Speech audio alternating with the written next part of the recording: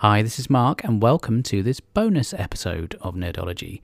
I got together with Ian Martin just after Christmas 2019, and we thought we'd have a little chat about Doctor Who over the last decade, and it's a little bit rushed because we all had things to do, and it was a busy time of year, so I wasn't quite sure it was worthy of a full episode, but I thought I would just bung it out there on the feed as a bit of a bonus, so I hope you enjoy it. Hello, this is Mark, and welcome to Nerdology, and with me on this episode is the wonderful Mr. Ian Martin. Hello. Hello, how are you, Ian? I am incredibly well. How are you, sir? I'm marvellous. Nicely rested up after Christmas and looking forward to the new year. Excellent. Are you in that interim stage where you're eating too much snack food? I mean, that's just my default position, I think, regardless of what time of year it is. It's a very good position. Well, not for my waistline, but let's not go there. Well, you know, we're getting to the end of a year and the end of a decade, so you suggested it might be fun to have a little look back over some of our highlights from the last 10 years. I did. Whether or not I'm proved to be correct in that, I don't know. Well, that's for the listener to decide. On paper, it could be fun. It could be fun. So yes, I wasn't sure what highlights you wanted to delve into first. Well, shall we try and do it chronologically, because that would make some sort of sense to me. I guess so. It's either that or we do it in sort of ascending order of brilliance. Oh well, but that would be very predictable. All right, well, let's start with 2010. Yes. Ooh. I mean, I should preface this with the fact that you want to focus primarily on Doctor Who. Well, it's probably what we've got most of in common. We might both have seen a few films and read the odd book here and there, but I think probably both of us have watched most, if not all, of the Doctor Who output of the last decade. So the 1st of January 2010 was the day I left Britain to go and live in the Middle East. Right. So I quite didn't momentous see. Fairly. I didn't see The End of Time Part 2 for about 4 months. So I was left on something of a cliffhanger. Depending on your opinion, that could possibly have been a bullet dodged, or you could have missed out on a really fun episode. Well, the tragedy is I did see it eventually. I don't think it's all bad. It was the second part of a two-parter which finished off the David Tennant era. Yeah. I think by this point RTD was just operating on fumes, and a lot of things that seemed like good ideas at the time to him are divisive, I would say. A lot of people really don't mind, indeed quite like that story. I'm not a fan. It's fair to say you're probably not alone in that. No. Or maybe I just listened to other podcasts that seem to share that view. One thing I would say in its defence is you can't beat a bit of the Cribbins. The Crib Meister. Yes. Bernie Crib. Yes, he was he was the emotional heart of what was otherwise quite a sort of giddy mess of a story, but in terms of a big momentous confrontation, it was all kind of there. You had Gallifrey coming back and the Doctor hurtling from a spaceship to crash through a roof and have a final confrontation with an evil Rassilon and the Master, and it was all there on paper. It just didn't really come off, I think, because the big regeneration was so, as has been said ad infinitum, it took him about 3 days to actually regenerate. He was just by the time he's been around all his friends and said his goodbyes, pop to the shops, It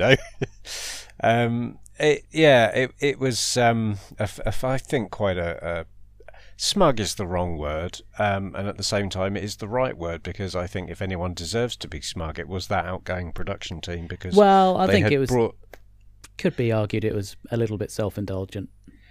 Yeah, but they earned it. I mean, I think they did. They took a dead show, they brought it back, and they made it, the most popular show in the country. So yeah, it's true. I mean, for all your misgivings about that particular episode, you can't deny that in the build up to that end of their era, they did an amazing job. They, as you say, they took something that was among the average viewer of the general public, something, if they could remember, it was regarded as a bit of a joke, and for saddos like you and I, it was something we desperately wanted to see come back, and they did a really fantastic job of making it a mainstream hit and getting people interested in it again.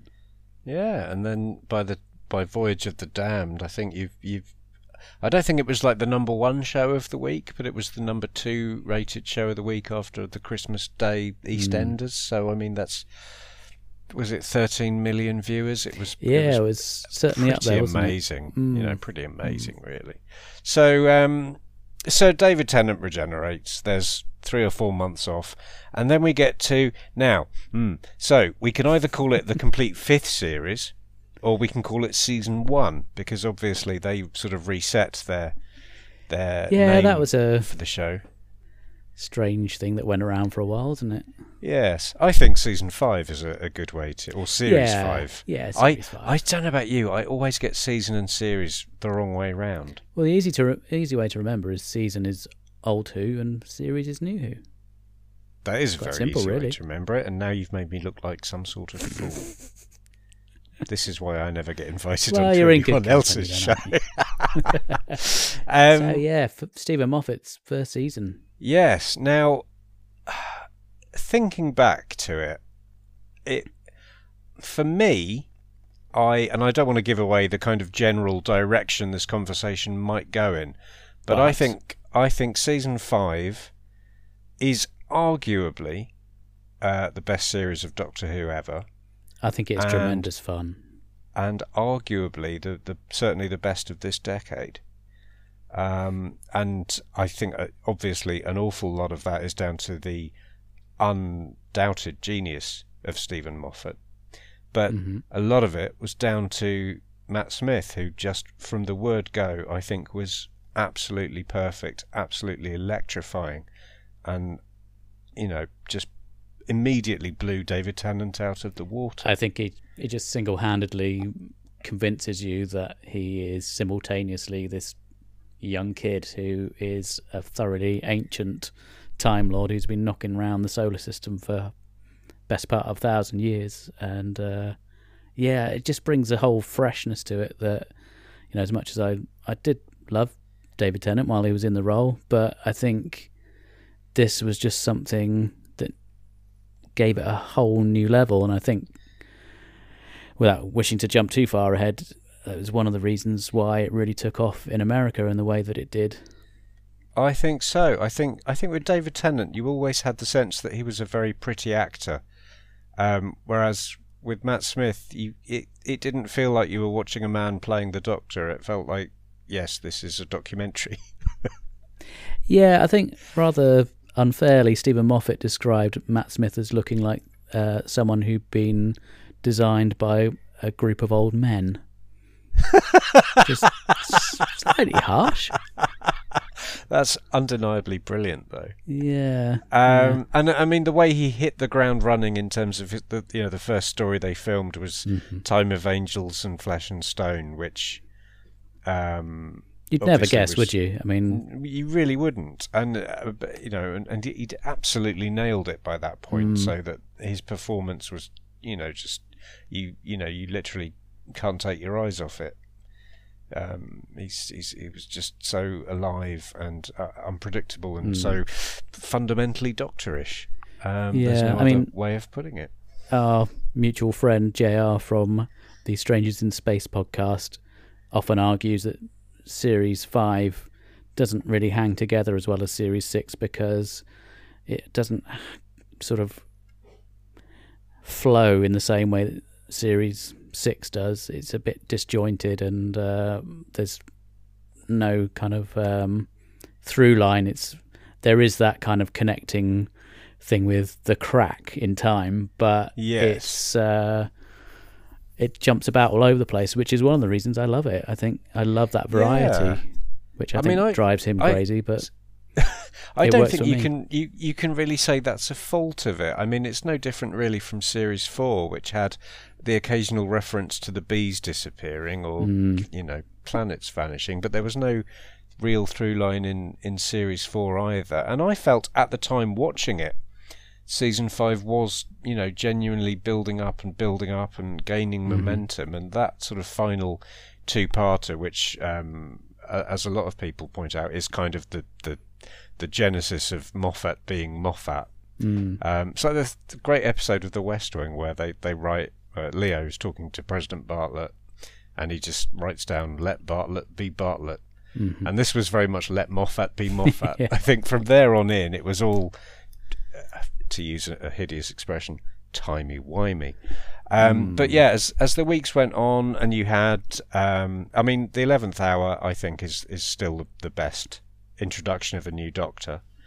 Well, I think Moffat treads that line very well of, obviously he wants to take the people who've fallen in love with the show from RTD's era and perhaps take it in a different direction, but it's not a jarring sort of jolt from one style to another. I think it's quite a smooth transition. As you say, it flows up to that point of the finale, and then he just really lets go with both barrels and really chucks everything in the kitchen sink at it. And it works beautifully. Yeah, in the build up to the last couple of stories, you've got things like Amy's Choice by Simon Nye, who is only otherwise famous for having written Men Behaving Badly, which is an astonishing second line on your CV. Amy's Choice was, I think, quite good. There was that bit of a wobble with the Hungry Earth and the I've forgotten what they were called now. The Green Gentlemen with the tongues, Silurians. They came back. I'm a big fan of Doctor Who, as you know. Yeah. And then Vincent and the Doctor, which was one of those episodes where you just have a big cry. I love that episode so much. Then The Lodger was set in Colchester. I'm from Colchester. I'm in Colchester right now. Do you play for the local football team? I don't. I don't. I was. Well, let down. I was barred for. Let's not go into the details of that. Yeah, but it's all fine now. We've it's all good since the court case. Yeah. Well, I had 6 years in prison, but I tell everyone I was in the Middle East, so it's fine. And then the Pandorica opens in the Big Bang. Now, I don't know about you, but that cliffhanger at the end of part 1 of that, where the Doctor is sort of trapped by all of his various foes and nemesis, and they trap him in the Pandorica. There's no way out, and time will be destroyed, but that's what they're going to do, and then everything goes dark. For me, that was the most exciting thing that's probably ever happened in Doctor Who, because it's rather famously a show where nothing really changes, and he'll never really die, and things will carry on very much the way they are. This was one occasion where something stunning had happened, and you really couldn't work out how the hell we were going to get back to having an episode next week. Did you see the reason for the Pandorica, why it was built? Did you see that coming, or was that a big surprise for you? I think I twigged about 5 seconds before everyone else on the screen. But I like being quite slow on the uptake, because I don't want to be sitting there with my mind working overtime trying to second guess what's going to happen. So I much as I do in every other avenue of my life, I sort of bumble along like a sort of 3-year-old with a sort of slack-jawed, wide-eyed wonder and a little bit of chocolate around my mouth. And nice. Did you see it coming? I think I'm like you. I think just a fraction before it, you suddenly think, oh wait, no, that's. But yeah, I really adore that series. I think it's eminently rewatchable. Even the ones that are perhaps the lesser episodes still stand up pretty well in the pantheon of modern Who. Yeah, I mean, there were no sort of real clunkers in there. I think if I was rewatching it now, I'd be most kind of about rewatching perhaps The Beast Below or Victory of the Daleks, but both of those contain moments of absolute, wonder. Like in The Beast Below, Amy's sort of talking to the Doctor of the TARDIS, and they've seen the little child outside, and the kid's upset, and Amy's just talking to the Doctor, and she looks up and she sees him on the scanner because he's already gone belting out against his own advice and got himself involved. And that was, again, wordlessly, that was such a Doctorish moment that so clearly underlined the character. And Victory of the Daleks, I like the bit with the jammy Dodger. Yeah, it's a great moment. Yeah, and no matter what you might think of minutes. Whatever you might think of the new design Daleks, not really my cup of tea, but the Ironside Daleks, are they not the most beautiful Daleks ever made? They were beautiful. They're probably going to sort of I don't know, it must be very tempting to kind of think, well, let's run with that idea a bit and make the Daleks a little bit more like we saw in the most recent episode last New Year's Day with that Dalek that sort of built itself, making them feel a bit more kind of grimy and primal, and it was very exciting. So and what was and the Christmas special that year, the Christmas Carol was so wonderful. I loved that so much. In some respects a simple idea, but just executed so beautifully, and the cast was incredible. Well, it was Gambon. I'm sorry, and Catherine Jenkins. Yeah, she was. I can't really remember much about it now. She had like a very finite amount of time left to go, and so they were thawing her out for an hour every New Year's Eve and taking her somewhere wonderful. I mean, that's quite lovely, isn't it? Yeah, that's very Christmassy, and I think it's bizarre because I haven't watched it for a long time now, but that was, and I think remains probably my favourite of the Christmas specials of the New Who era. Yeah. And actually, are we still calling it New Who because it's getting on for 20 years old now? Yeah, that's scary, isn't it? Where did that time go? Well, most of it was sort of looking on Outpost Gallifrey and seeing if there were any spoilers we could get for the new series. But, you were. I don't. I must be perhaps in the minority. I don't go looking for spoilers. I find that it ruins my enjoyment. Well, I don't look for them, but once I know they're out there, I do feel a bit aggrieved that other people know more about my show than I do, even though I'm not, keenly involved in its production. Yeah, I just always find if I have come across something unwittingly, I think your own imagination can sometimes build it up into being this amazing thing, and then when you see the way it's been made, it may not necessarily live up to what you're expecting. So it's not the fault of the program, it's just your own expectations have set you up for a fall. So I'd rather just go in completely cold, or as cold as you can be, and just enjoy it for what it is.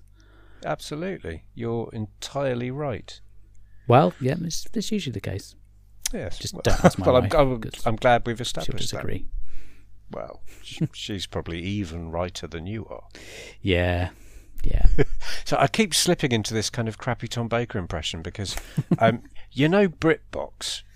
I am aware of it, yes. So first thing on Boxing Day morning, I went to my BritBox account and sure enough, there it was, all of classic Doctor Who available to stream right away. Yeah. And I thought I'd treat myself. I'd watch the very first story I can ever remember seeing any of, which was Meglos. Right. So I watched all of Meglos. And my plan then was... You then cancelled your BritBox account and turned off the TV. I thought Meglos was really rather good. Well, there's a definite air of season 17 about it, which in my eyes is a good thing. Yes. It certainly, it had a degree of fun, a degree of silly, and that was... the kind of last hurrah for that approach. Yeah. But exactly. what I did after that, I've gone back and I've watched Robot and Ark in Space, and I'm halfway through the Sontaran experiment, and I think I'm going to do what's known as the full Tom. Oh, yes. Is this some sort of drinking challenge, or? Well, I could add that element to it. Just get down to Soho and just sit in the coach and horses. Yeah. I'm going to watch Doctor Who now. Could you all shut up, loves? I shall have three pints of that. Anyway, so yes. So 2011 was the sixth series of Doctor Who, series 6. The River Song 1, as people call it. Yeah. And a lot of people would say this was the best series of Doctor Who ever. Yes. I mean, they might be wrong, but... What would you say? I think in retrospect, it is very strong. I think at the time I got a little bit bored of the whole River Song thing because, you know, I really liked the character when she was first introduced, but yeah, you know, it got, I don't know, it just felt like it was becoming the focal point of the show, and as much as I like that particular character, I wanted to see more than just the River Song story. But I think in hindsight, looking back at it now, I think it stands up really well. I think it is a really strong series. I think, yeah, the only real... I mean, I like the one with the pirates. I know a lot of people are very dismissive of Curse of the Black Spot. I thought it was fine. I mean, you know, in a formulaic show like this, you're going to get pirate stories now and then, and this was a very good one. The Rebel Flesh and the Almost People was the kind of, I think, major wobble of the series. They were probably fine in their own right, but it was, I think, not even scheduling. If they'd been in any different series, they might have felt stronger, but I think just in the middle of, as you say, a very River Song continuity heavy series, they felt a bit like, well, why are we watching these people made of milk running around a castle? I want to know what's happening with the various subplots that are woven into the fabric of the series, as we all said at the time. And obviously you had Amy becoming slightly more likeable as we moved into this second series, and Rory taking a larger sort of centre stage, and you had very strong episodes like the Impossible Astronaut Day of the Moon. I thought was fantastic. The Doctor's Wife. What an epic opener!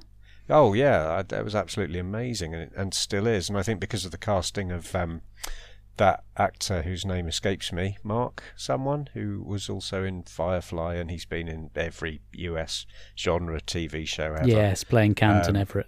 Yeah, he really he I think that made us feel like Doctor Who could be a show that could work in America. You know, it kind of brought an international flavour to it. Mark Everett? Or no, was that the guy from Eels? It'll come to me. And as the series went on, you know, you had ups and downs. I think the problem with the River Song arc was that she'd sort of turn up, she'd be all fabulous, and then she'd go all coy just before the end of the episode, and she'd be like, oh, the next time I see you is the day everything changes and the world will end, and the next time I see you, and she says this every time she sees him, and he must have been like, oh, come on, love, change the record, love, come on. Yeah, just, you know, next time I see you is the day we have chips. I mean, whatever. So that built up, and you had things like The Girl Who Waited and The God Complex at the back end of the series there, and then The Wedding of River Song, which was probably the most kind of, maybe for some people, the most out there, timey-wimey, I don't understand what's happening kind of thing. Now, I had a lot of friends who'd been watching it since Christopher Eccleston, who by season 6 or series 6, I'm doing it again, I'm so sorry, had kind of given up on the show because they said it had got too complicated. And I still maintain it's a show aimed primarily at 8-year-olds, and there's nothing in it that you can't follow really. But no, I think there's enough to enjoy without necessarily having to understand all of the various deft things that Moffat's doing in the background. I think you can enjoy it on a surface level, but then if you really want to go back and watch it again, you can take a lot more from it if you are in that mood. Yeah, I think the problem for those of us who are notionally adults is that it's actually having to commit to watch something for 12 weeks and remember, as many as 4 or 5 salient facts. That's the bit that caused people a lot of issues, because we can't. We've got to get to the shops. Well, this, of course, was in an era before Netflix and all those various streaming things really came about into any great prominence. So this is very true. You watched it bit by bit, week by week, rather than binging it, which I think is, I don't know, I think there's something to be said for that sort of approach of just being able to spread it over a series of weeks rather than, because otherwise it's, I don't know, it just feels like you're rushing to get through it and perhaps not savouring it as you should. Yes, I think if you watched a whole series of Doctor Who for the first time it would be one day. If there were 10 new episodes available tomorrow, I would, because I'm not at work tomorrow, because it's a holiday, I would watch all 10, and I think the worst ones would really feel a lot worse in the context of that concentrated a watch. Well, it's like my defence of the Gunfighters, the William Hartnell story.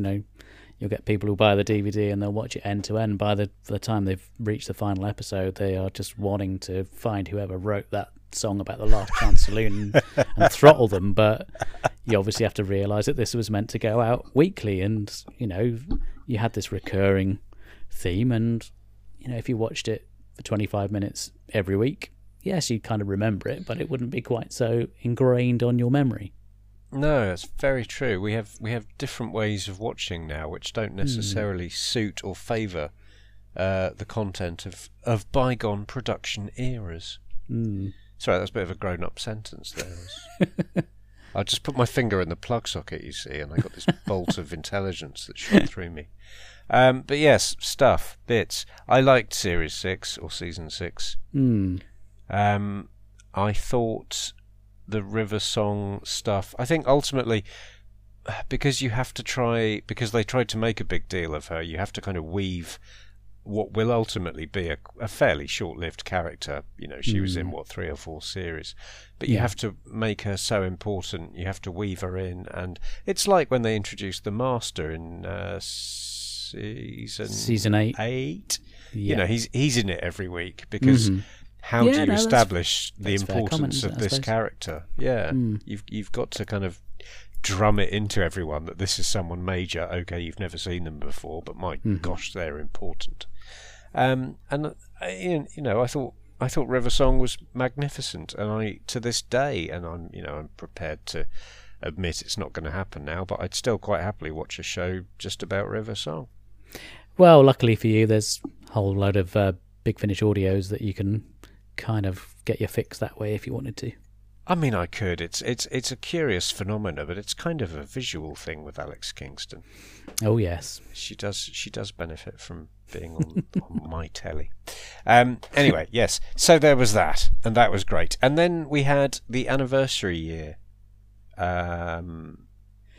Yeah, I mean, Series 7. That's it was split, wasn't it? So we had the first 5 in 2012. Should we do that separately? Never be more than 3 months away from your next episode of Doctor Who. Yes, that's aged well.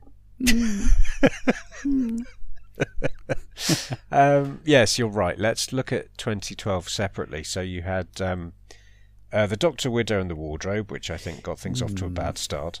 Yeah. Asylum of the Daleks, Dinosaurs on a Spaceship, A Town Called Mercy, The Power of Three, and The Angels. Now, I personally liked the idea of these little self-contained mini-movies. I thought that was just something a bit different. And I don't know, I just felt the only thing with splitting it in such a way, it was just, I think when you come to see it overall as a series, I don't think it really hangs together in the same way as the others. I absolutely agree because with you. It goes off in a totally different tangent from the Christmas episode onwards. Well, I mean, to back it up with some stats, and they're going to be stats that I'm about to make up. Excellent. I have seen Asylum of the Daleks many times. Mm-hmm. I've seen Dinosaurs on a Spaceship a couple of times. Yeah. A Town Called Mercy I've seen 2 or 3 times. Power of Three. Angels Take Manhattan. I've seen all that chunk of the series numerous times. There are certain episodes in the second half of Series 7 I have not seen since they were broadcast. I think there is and I don't know what, but I know there was a situation happening that meant certain people were not doing as much or able to input as much into the show as they were supposed to. Yeah. But there was just something off with it when it came back at the start of 2013. Jenna Coleman coming in as Clara, I thought was absolutely amazing. Well, what a way to introduce the character as well. I mean, that was a drop the bacon sandwich moment. It really was, as people used to say. Yes, bringing her in as a mad Dalek. Yeah, as much as I loved Rory and Amy, it was very much time for them to go when they went. So it was a real breath of fresh air having a new companion coming in. Well, it's always fun to see a different dynamic play out, isn't it? When you've got an established Doctor and you've got that change of personnel, it's just interesting to see how the difference sort of plays out. And by the time they came to the end of their run, I really grew quite fond of Amy and Rory. But I just felt it was interesting to see Matt Smith's Doctor with a different companion, just to see how that played out. And I think Jenna Coleman was really good. I don't know if she was served quite so well by... I think the problem I had with her character was the way she was introduced, the whole thing of her being the impossible girl, and she keeps dying, and it's... I don't know, just... I found it a little bit... I don't know. I'm trying to think of the right way of putting it. I don't want to make it sound like I'm on a downer on her, because I think she's really good. Yes. But yeah, it was just a character as plot device rather than a character in her own right. Yes, and it's, I suppose in a way it kind of mirrors the way she ultimately left the show. You know, she's this larger than life, more important than anything kind of figure when she comes in, this big enigma. And then to jump ahead, when she left the show, she'd become this kind of half of the hybrid, wants to be the Doctor, Where she was served best was when she was when they let Jenna be Jenna, I think. Yeah. Seems like there's a recurring theme. Yeah. But I think, her first... Yeah, that first half... Well, the last half of Series 7... Yeah, I wouldn't... I mean, I am one of the few people who will defend the Rings of Akhaten. I think that was a nice idea. I think it was visually I'm with you on stunning. that one, to be fair. I remember at the time we reviewed it for the Blue Box podcast, and it was myself and JR, and I think we both felt quite positive about it. We were very much in the minority, and that's fine. Well, yeah, it seems to be one of those stories that because it is doing something gently different, a lot of people who don't like it when their show does something gently different will take a lot of umbrage. But that's part of why I love the show so much. There's just so much variety in it, and everyone's got their favourites, and I enjoy hearing people talk about why they like it or why they don't like it, or and just I may have possibly mentioned before that I like the Horns of Nimon from the classic series, and you kept that quiet. Yeah, and I know I'm in a minority there, but I just think it's a whole bunch of fun, and I like that there's so much to look back on that we can all enjoy something from it. So you don't, if you don't perhaps enjoy that story, wait till next week and there'll be something else. But don't have a go at someone else for liking it. Yeah, I mean, I think that's where... Sorry, I was going to say, I think that's where I first became more aware of a sort of creeping negativity from certain sections of fandom, which I try to avoid as much as possible. So I don't go on the forums, and I think I generally follow quite like-minded people on the old social medias. But I think that's where I first became aware of people who were perhaps not quite so happy with the way things were going. I think so, and I think that's my kind of, let's hypothetically, let's say I'm listening to a Doctor Who review podcast, and I'm quite enjoying the podcast. I'll be like, do I stick with this? Do I not? I'll skip ahead to their Rings of Akaten episode, and if they're positive, fine. If they don't like it, so you only listen to following like two the podcast. podcasts. That's well, incredible. Yes, and neither of them are about Doctor Who, which is the New York Times review of the Rings of Akaten was jaw-dropping stuff, but the Atletico Mints coverage was silly. So I like Rings of Akaten because it had a kind of New Adventures vibe. It was a bit different. It was a slightly more maybe adult idea, possibly. Mm-hmm. Just something a little bit. Anyway, was there anything else in Series 7 that kind of, I don't know, either you stands out for you in a good way or a bad way? I mean, stepping back to the early part of it, I did really enjoy Dinosaurs on a Spaceship. I just thought it was a hell of a lot of fun. Yes. Now, who wrote that? Some guy named Chibnall. Oh, what he's good. done since. I will keep an eye out. He will do well. I shall watch his career crop up again. Yes. I think of the second batch. I'm trying to remember now. Hyde, I seem to remember quite enjoying. I think I like the aesthetic of it and the whole sort of. It had a definite sort of. Not so much in the actual tone of the story, but the way the whole set was dressed. It's almost like it was filmed at the same time as the Stone Tape or something like that. It just had that 70s vibe about it. Yes, it did, didn't it? And it was doing something slightly different. I think I seem to remember the monsters were quite visually arresting, and the whole thing had an atmosphere that was slightly removed from the kind of general giddy madcap fun of the Matt Smith era. Mm-hmm. Journey to the Centre of the TARDIS I was not keen on.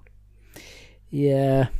The Crimson Horror, I think, is sort of widely regarded as being possibly the best Mark Gatiss story since Unquiet Dead. But I haven't seen that twice either. And I remember at the time thinking it was absolutely amazing. No, I remember it being very good. I must go and revisit that. I think Journey to the Centre of the TARDIS, I think they were on a bit of a hiding to nothing, really, because the problem is you've got this infinite spaceship, and again, it's kind of going back to what we were saying about the spoilers. It's however you try and realise it's never really going to live up to what you can imagine in your mind. And considering how big this spaceship is, it just felt a bit, there's a library and a swimming pool. Great. Yes, what a lot of change there's been since the Invasion of Time. Yeah, I mean,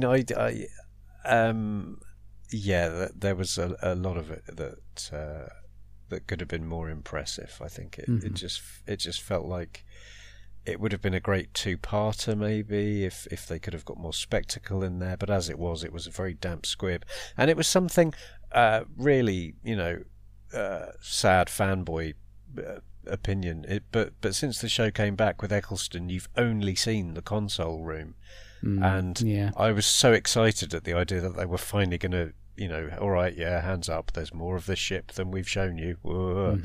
But you didn't really get that. You just got these weird hexagonal corridors and some burning gentlemen who were being nasty.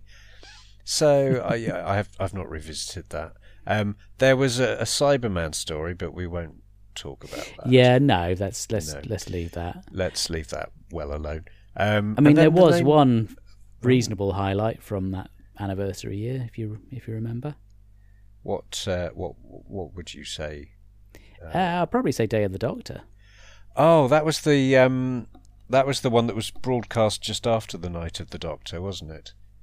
Oh yeah, sorry, yeah. Yes, because the one you were thinking of? For me, the year revolves around the Night of the Doctor, and everything else was just bonus lovely. But it was all really about the Night of the Doctor. That was fantastic, wasn't it? It was so wonderful. It was so it just felt amazing to have Paul McGann's Doctor kind of recognised and kind of. I mean, I had heard whispers that he had done something, but I didn't know what it was. Yeah, but I was lucky enough to see the episode or minisode or whatever you want to call it, unspoiled. Yes. Oh, and wasn't it just the most where he sort of I'm a doctor, probably not the one you're expecting, and I was like, oh. I ran through the flat trying to shout at my friends to come and watch this, and they didn't know who it was. Great. But it was the most exciting thing. And then there was for him as well, just because he never really had that chance, did he, to cement his role. I know he's done an awful lot for Big Finish, and has had lots of kudos for that. But it's nice for him to have had that moment again. Yeah, shame it wasn't broadcast, really. Yes, actually, that has undermined my argument. But I remember writing in, I think, to the Blue Box podcast, pointing out that if Paul McGann's first story was broadcast in 1996 and his final story was released in 2013, technically that made him by far the longest serving Doctor. Yeah. Which you can bend rules, and you can make statistics say anything you like. So you like the Day of the Doctor then? Yeah, I thought it was fantastic. Yes. When you consider, especially when you find out just how up against it Moffat was at the time. I couldn't imagine trying to. All the 5 Doctors, both the big anniversary episodes have both been kind of written in this situation where the writer doesn't know which cast members may or may not be available. Yeah. And it just how do you cope with that? How many drafts do you have? I think at the start of writing, I think he knew he had Jenna Coleman, and that was it. Which is a tad tricky. I mean, sure, you could tell an interesting story. It may be a bit light on some of the Time Lord mythology, but sure, whatever. To turn it, to take that starting point and turn in probably the funniest, certainly the longest, the most important of the modern era, bring back a classic monster like the Zygons. And get John Hurt as well. I mean, get John Hurt. What a coup that was. I mean, you can forgive and understand if the reason the 7th series wasn't quite as hot as others was because all the attention and pressure was on the 50th. Yeah. Then I think it is fair enough, and I think I'd take what we've got over some alternative where the anniversary special was less magnificent, because that really was an episode you could show to anyone and say, this is my show, this is the show I love, look how good it is. And it was such a big deal as well at the time, and it was simulcast in 90 odd countries around the world. Oh, it was more like a cinema, 100 and something, and it was shown. Cinemas. It was in 3D apparently. For those of us who were watching it on dodgy VPNs in the Middle East, it was not in 3D. Obviously. You waited until you returned to England before you watched it. To buy my legally purchased DVD. Exactly. With buffering, it took me about 4 months to watch it. Anyway, so and on that high note, brilliant. Oh, Matt Smith's the best ever. This is all magnificent. We go into the Time of the Doctor, but a month later, a month and 2 days later, and suddenly it's Matt Smith's final story. Yeah, I had a real downer on this episode at the time. I think the problem was because Day of the Doctor had been such an epic and this massive, amazing story, it all felt a little bit of a damp squib. But I think there was no real alternative. in hindsight, going back to it, I think it's such a great story because it's taken the storytelling right down to a tiny story, but one that really sums up what Matt Smith's Doctor was really about, and I think it's a beautiful swan song. I think it improves with age. Put it that way. Yeah, I mean, I'm kind of letting you flounder. I agree. I think the only problem it has is that it came a month and 2 days after the Day of the Doctor, and I think anything's going to feel a bit of a redundant epilogue to that. And I think, with the benefit of hindsight, perhaps the BBC, good lord, the BBC should have turned around to Stephen Moffat and said, "We don't need a Christmas special this year because you've got a special in November. Do a two-parter, make it even bigger." I don't know. This felt like kind of overkill, and I know that's a terrible blasphemy for a Doctor Who fan to complain of overkill, but we kind of didn't need another episode. I don't know though. You got Handles. I mean, yes, Handles was amazing. How can you not love Handles? And the story was lovely, and watching the Doctor age was incredible, and you know, he was going to die. This was the final incarnation of the Doctor. That was all amazing, and this is the last episode of Doctor Who I ever bought on DVD. Oh, so there's a. So you bought the Blu-rays from that point on? No, that's the last money I spent on Doctor Who. Which, again, gives you a kind of indication of where this conversation is about to go. Oh. But yes, I think the Matt Smith era ended on quite a high. I think it was quite an emotional send-off. And you know, Matt Smith's final moments where he's sort of wobbling around the console room. And then Amy and that, as other people have said, that moment where you watch them and you think they're both wearing wigs. It was lovely stuff, and then Matt Smith was gone, just like that. Now, I'm guessing from the way you've described your DVD buying habits, you weren't massively a fan of the Peter Capaldi years. Well, I found it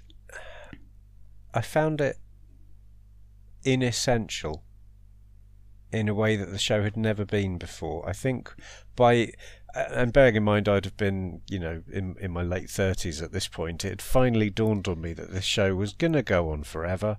I didn't have to physically own all of it. There could be eras that I can tune out of, because it never clicked for me. The Capaldi Doctor just never clicked. Well, you know, I adore Peter Capaldi. I think he is absolutely amazing as an actor. I think totally agree with you. An incredible ambassador for the show. Absolutely. And all the things that he did outside of the show, even before we get into his whole, you know, his acting and everything else. I think he was wonderful. A wonderful person to have representing your show, and a great. And again, kind of bizarrely coming after Matt Smith, who was, you know, the first person who'd ever really encapsulated he could genuinely be this character, the Doctor. I think the same is true of Peter Capaldi. I think he had a lot of Tom Baker in him, but he had a lot of other Doctors, and he had his whole own angry Scots ethos, which was just magnificent.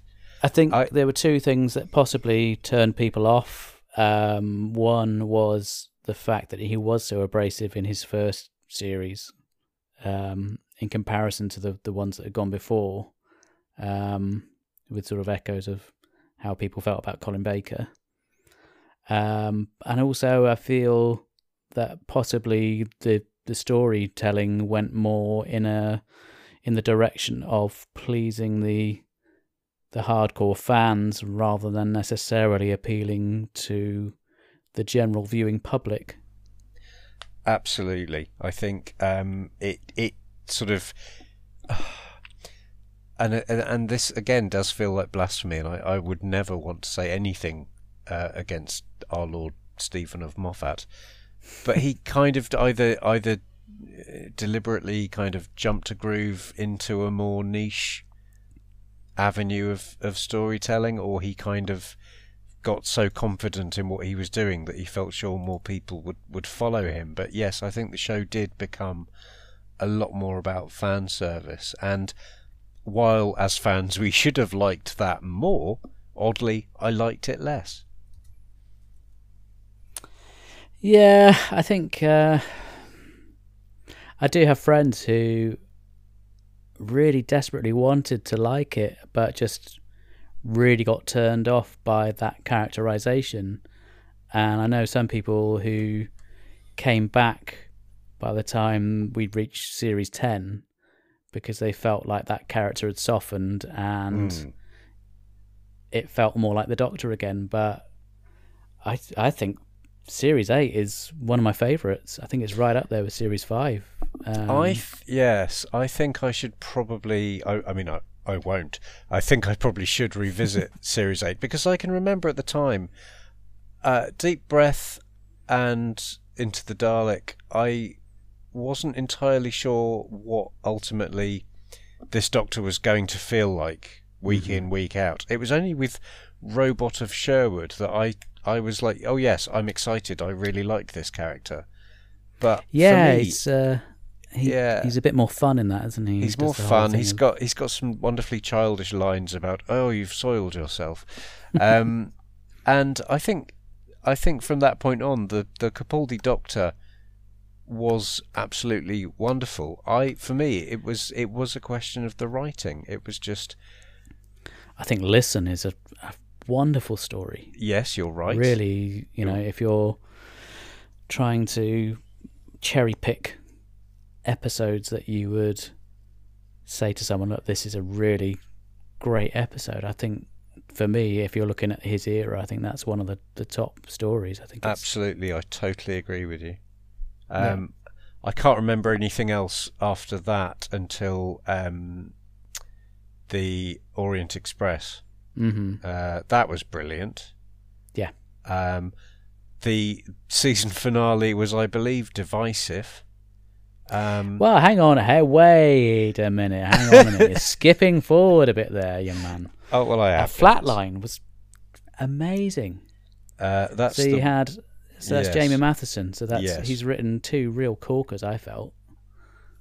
Just something different from what we'd seen before, the whole thing with these creatures that exist on a separate plane, if you like. Yep. I thought that was really good. And In the Forest of the Night, I will defend that. I really liked it. I'm going to be in the minority on that one, but I really enjoyed it. I have no opinion either way, really. It exists. I watched it when it was broadcast. I can't see myself watching it again, but there are some very, very good episodes that I may not watch again. I mean, I obviously will watch all of these episodes again the next time it's a rainy day and I've got Wi-Fi. But the contrarian position I've adopted for the sake of making an interesting conversation. There was a tiger and there were some trees that were there to save us from something. The solar flare. Solar flares. There's always solar flares in Doctor Who, aren't there? I mean, wasn't that what was going to wipe out humanity in the Ark in Space? I think you're right, yes. Yes. I only know that because I watched Ark in Space yesterday morning in bed. Oh, brilliant. Suddenly the whole show makes sense now. Brought to you by BritBox. Yeah, I'm getting a blank check from them for all this shameless plugging I'm doing of their wonderful service. It's nothing Twitch haven't done. So you were saying about the finale was divisive. Yes, I mean, let's leave the Cyberman aspect. The Missy thing I think was wonderful. She was and remains marvelous. I think the idea of fantastic, making the Master regenerating a Time Lord into a different sex was long overdue and timely. And I was listening back to some old podcasts, and I know that our mutual friend JR did actually call it less than a year before. He said, I think it would be interesting if they brought back the Master as a female. And that happened, in season 8. Thanks for bringing that up. He'll be really big-headed now, won't he? Well, now. Gee, Good well, Lord. more so. But yeah, I still didn't see it coming. I suppose part of me thought that maybe that would be too obvious. Obviously, a lot of people on the internet were going, "Well, it's a lady. It might be the Rani," because we're very Route One in our approach to thinking about things. But yeah, I thought Missy was absolutely stunning. The idea of Missy having her own Cybermen. I mean, would they have been Cybermen? Couldn't she have invented her own? Well, you analog? know, the Master has teamed up with the Daleks before in the old series, and yes, true. various other True, creatures. very true. True, very true. I don't have a massive problem with the idea of the, you know, what the story was about, and death and reincarnation and Danny Pink dying. I think was very. I've got 2 words for you, or one hyphenated word, depending on how it works. Spoiler. Cyberbrig. Oh, Cyberbrig. I know there are some people on the other side of the planet who feel very, very strongly that this was a terrible thing to do. I don't mind it. I don't object to it. It does make narrative sense that a father would want to save his daughter. Yeah. Where I think it maybe could have been more powerful is if he'd had, you know, some dialogue. But no, I think that was fine myself. But I know for a lot of people, certainly a lot of people with children, that story was a little footstep too far in a direction that people weren't quite as comfortable going into. Yeah, no, I think the whole thing with people still being able to feel the flames as they're cremated is, yeah. It's a bit much, isn't it? Well, for a kids' show, yeah, it's, yeah, no, I could totally understand why people were upset by that. Yeah, I mean, the older we get and the more, the closer that day comes, we're all a little bit... Quite, yeah. But, yeah, on the whole, it was great. I liked the killing off of Missy, because we got a good answer for what happened. We may come back to that. Yeah, I think on the whole, Season 8 was a very strong series at the time, and I did rewatch a lot of it at the time, but I have not felt any kind of emotional, love for it to revisit it since. Season 9... even less so. I've watched the Dalek story a couple of times. I've watched the finale maybe twice. Everything in the middle really just didn't do it for me. People are going to be turning this podcast off now. Who's this prat you've invited on? Why is he so down? I mean, you skipped past Last Christmas. What did you think of that? I cried so much. I had a proper breakdown for. It made me think about what had turned out to be my mother's last Christmas, and I think it really beautifully and emotionally tapped into something which, really knocked me for six. Hit home, yeah. It was beautiful. It was also possibly slightly silly and slightly. I don't know. I mean, Faye Marsay as the companion who never was. Yeah, the latest in a long line. There was a huge cry, wasn't there, from fandom saying, "Bring her back." And she was absolutely magnificent, wasn't she? She was really good. And Nick Frost was Santa Claus. Well, yeah, I mean, yes. These are all the facts I can remember now. Well done. Yeah, Series 9. I don't know. I feel like with Stephen Moffat's programs, I think there's peaks and troughs. So the low points are, not great, but the high points when they really hit home are like nothing else you'll ever see. Yes. So I think it did suffer a bit from that, possibly. It was a little bit up and down. I personally quite enjoyed Under the Lake and Before the Flood, but I know I'm not necessarily in the majority there. Well, that's another one that I enjoyed at the time, but I haven't revisited, and there were sort of unanswered questions. And I'm not one of those fans who demands to have everything fed to me on a plate. I like a little bit of wiggle room to draw my own conclusions and make things add up.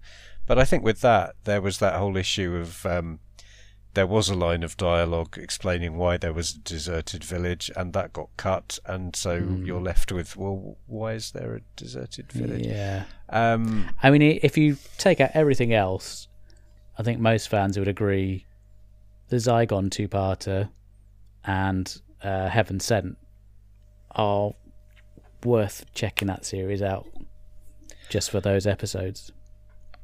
Yes. I will recuse myself from the conversation about the Zygon two-parter, but I think in terms of the finale, I can never remember which one's which. Is Heaven Sent the one where he's in the dial? That's right. Yes, that is obviously the finale. An amazing piece of TV. Phenomenal. And again, I obviously massively like Hellbent. But I think by this point, there's an absolute sense that this is really for the diehard fans at this point. Yeah, and which is a shame.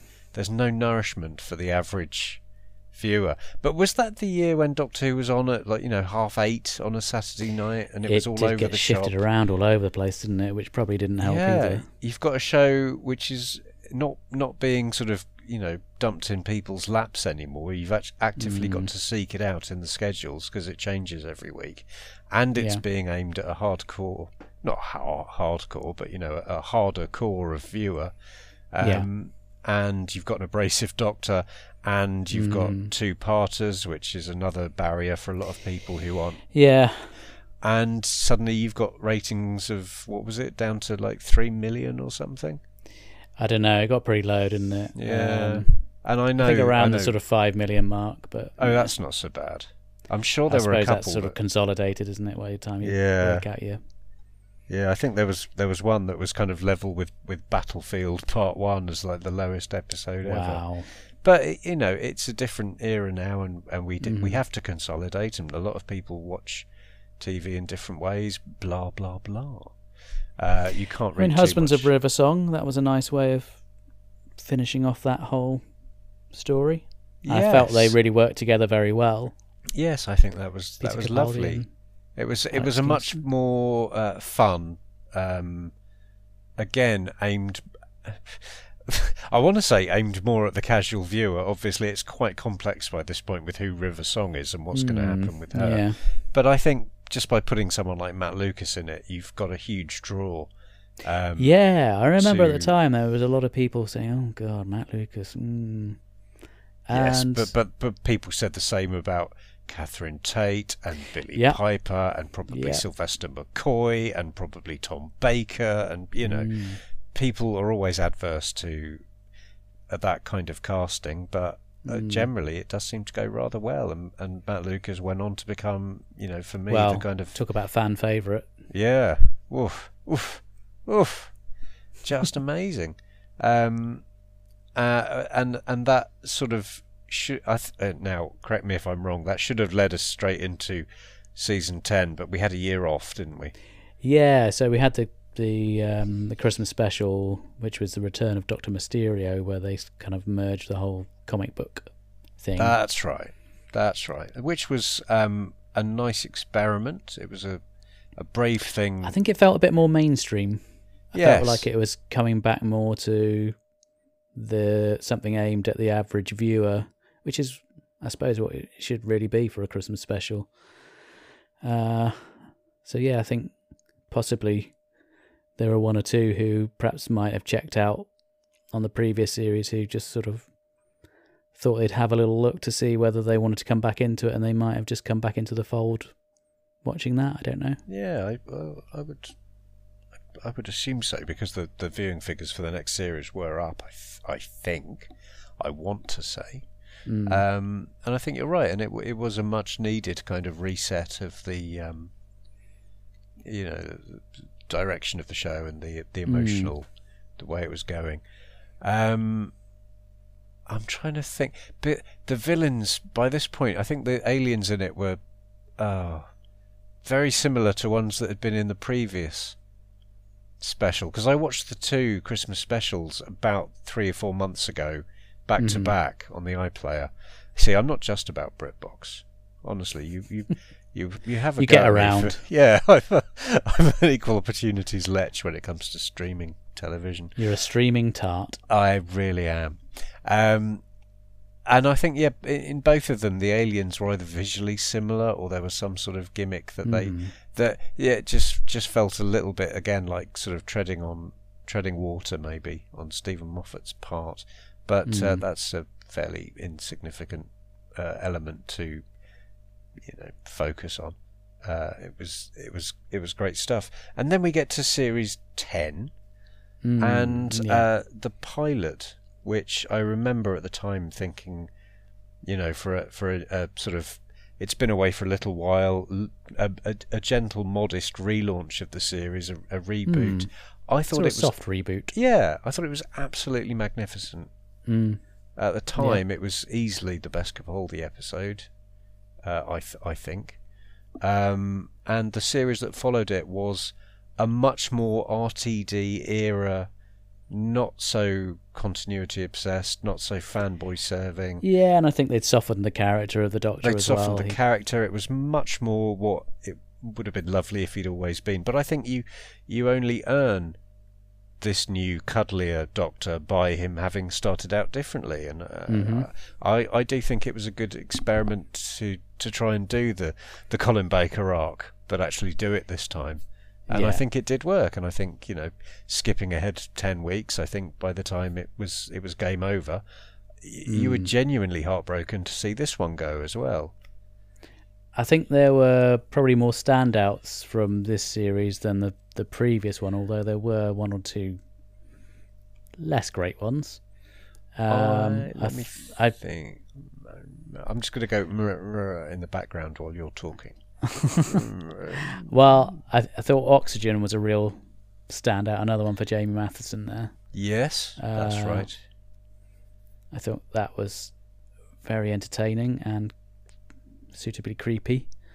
Let's not talk about the Monk trilogy. Let's skip past that was a bit of a misstep. But the one on the frozen Thames. Thin Ice. Yeah, Thin Ice. That again, utterly standalone. Not a ridiculous alien invasion. Just a fairly small scale story. Yeah, that was wonderfully done.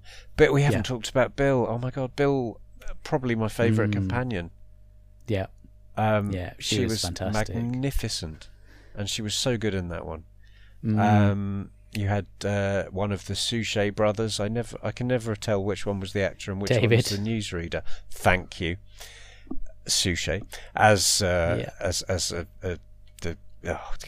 can't remember now. He was the son of the spoilers. The wooden. Yeah, well, we've spoiled quite a lot, to be fair, already.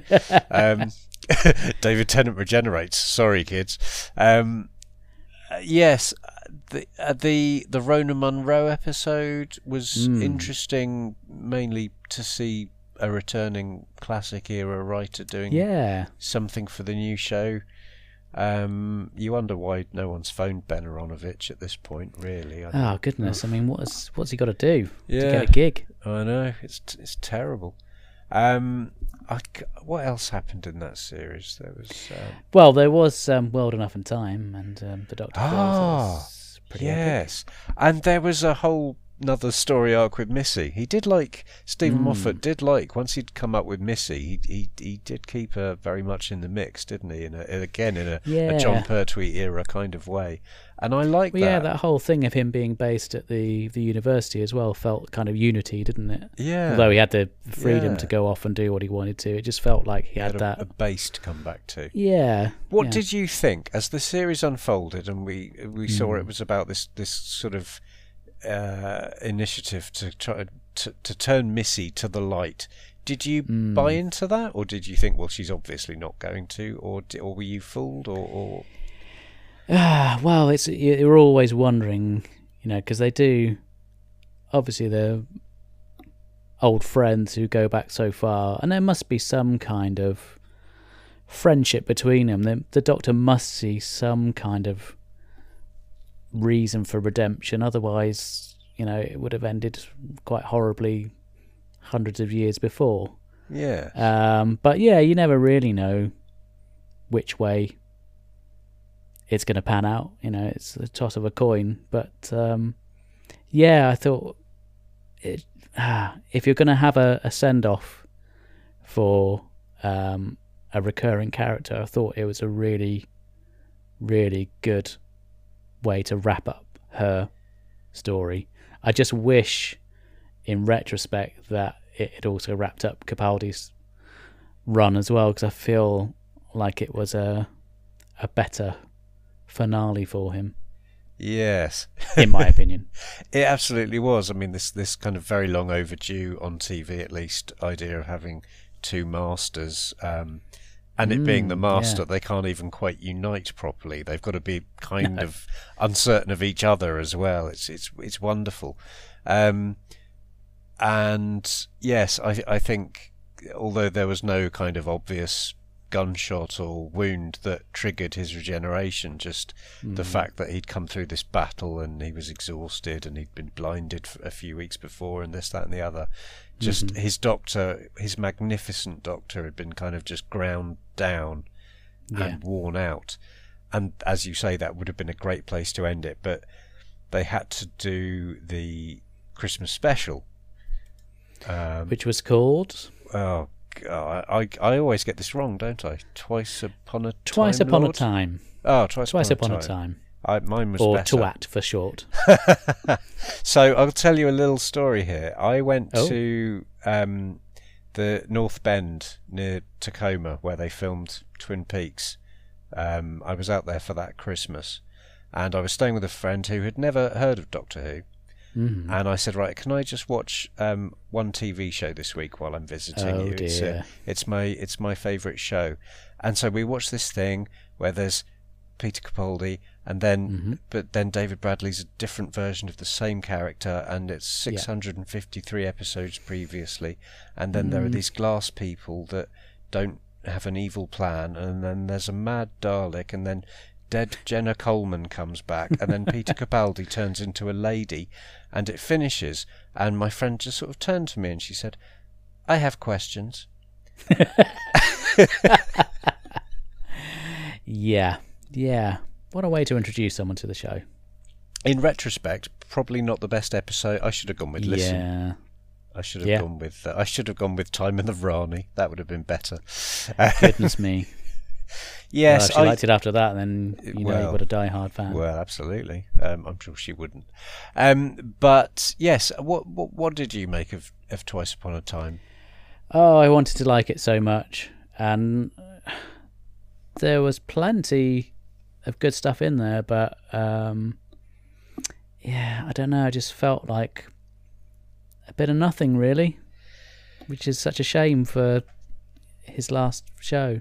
Yes, I don't know if it's because there was no kind of evil scheme for him to thwart, because that is again a very refreshing idea, that the show could occasionally try and do something that isn't, the universe is about to be destroyed by this mad alien race.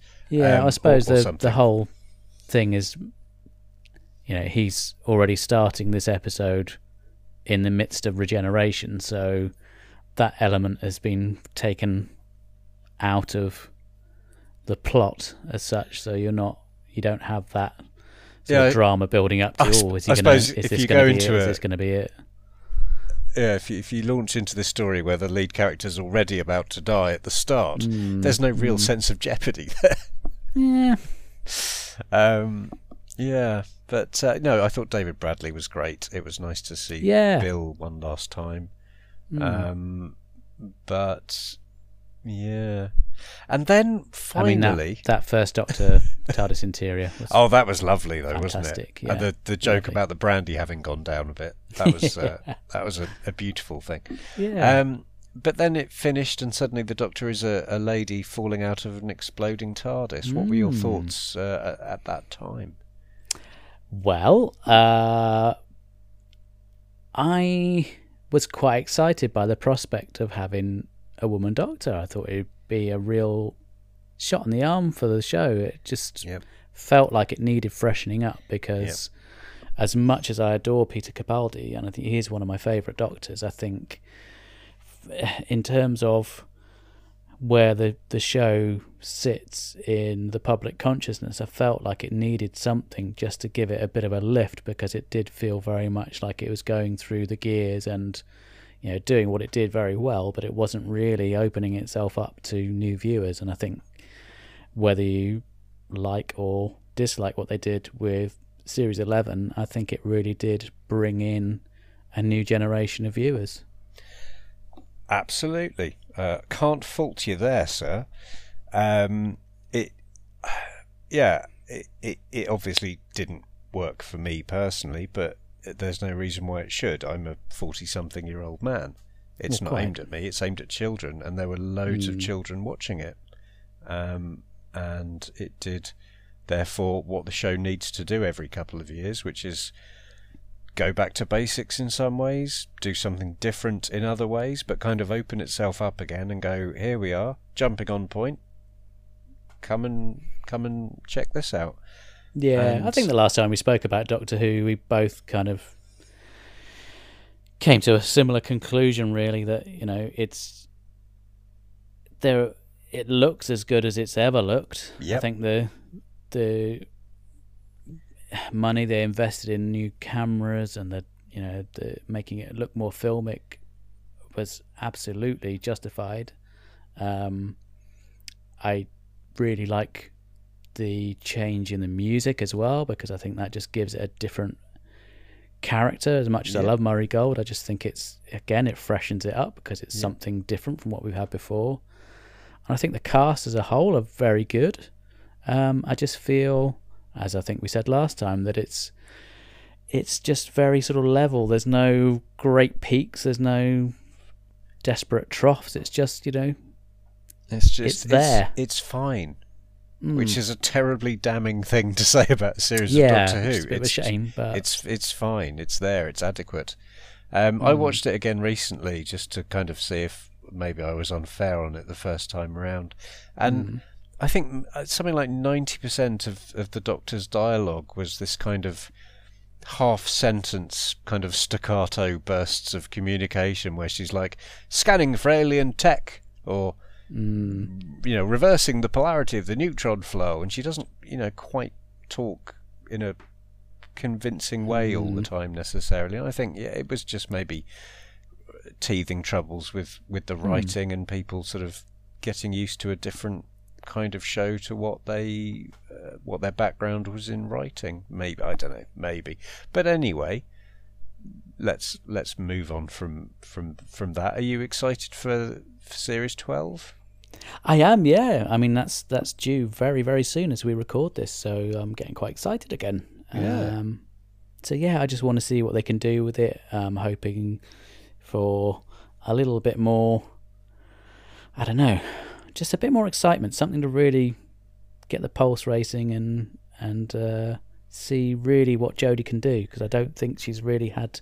I think possibly Resolution is the first time you really get to see her have a sort of proper doctorish moment where it probably helps that she's coming up against an old adversary, and I think that just gives, I don't know, it gives the viewer more of a sense of importance, and yeah, obviously she can't see the viewers, it's not recorded live, but it gives her as an actress some heightened stakes, something to kick against. But yeah, no, I mean, I loved Rosa. I thought the historicals were probably the stronger ones of the stories that were around. So Demons of the Punjab, Witchfinders, I thought they were all tremendous fun.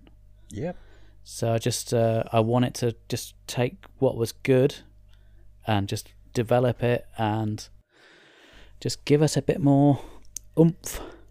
Yeah, no, I couldn't agree more. I would also say it'd be nice if the Tetraps could come back, but that's just me.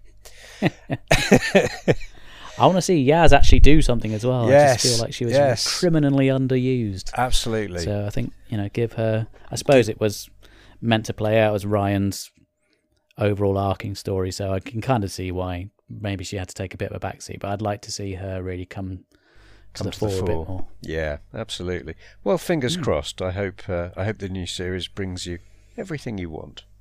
Well, yeah, if it doesn't, then there's always the next series. Well, exactly. That is the beauty of the show. Or you can just sit around and watch BritBox. Yeah, well, there's... Yes, I need to crack on. I've got the Sontaran experiment queued up. Well, I don't want to hold you up.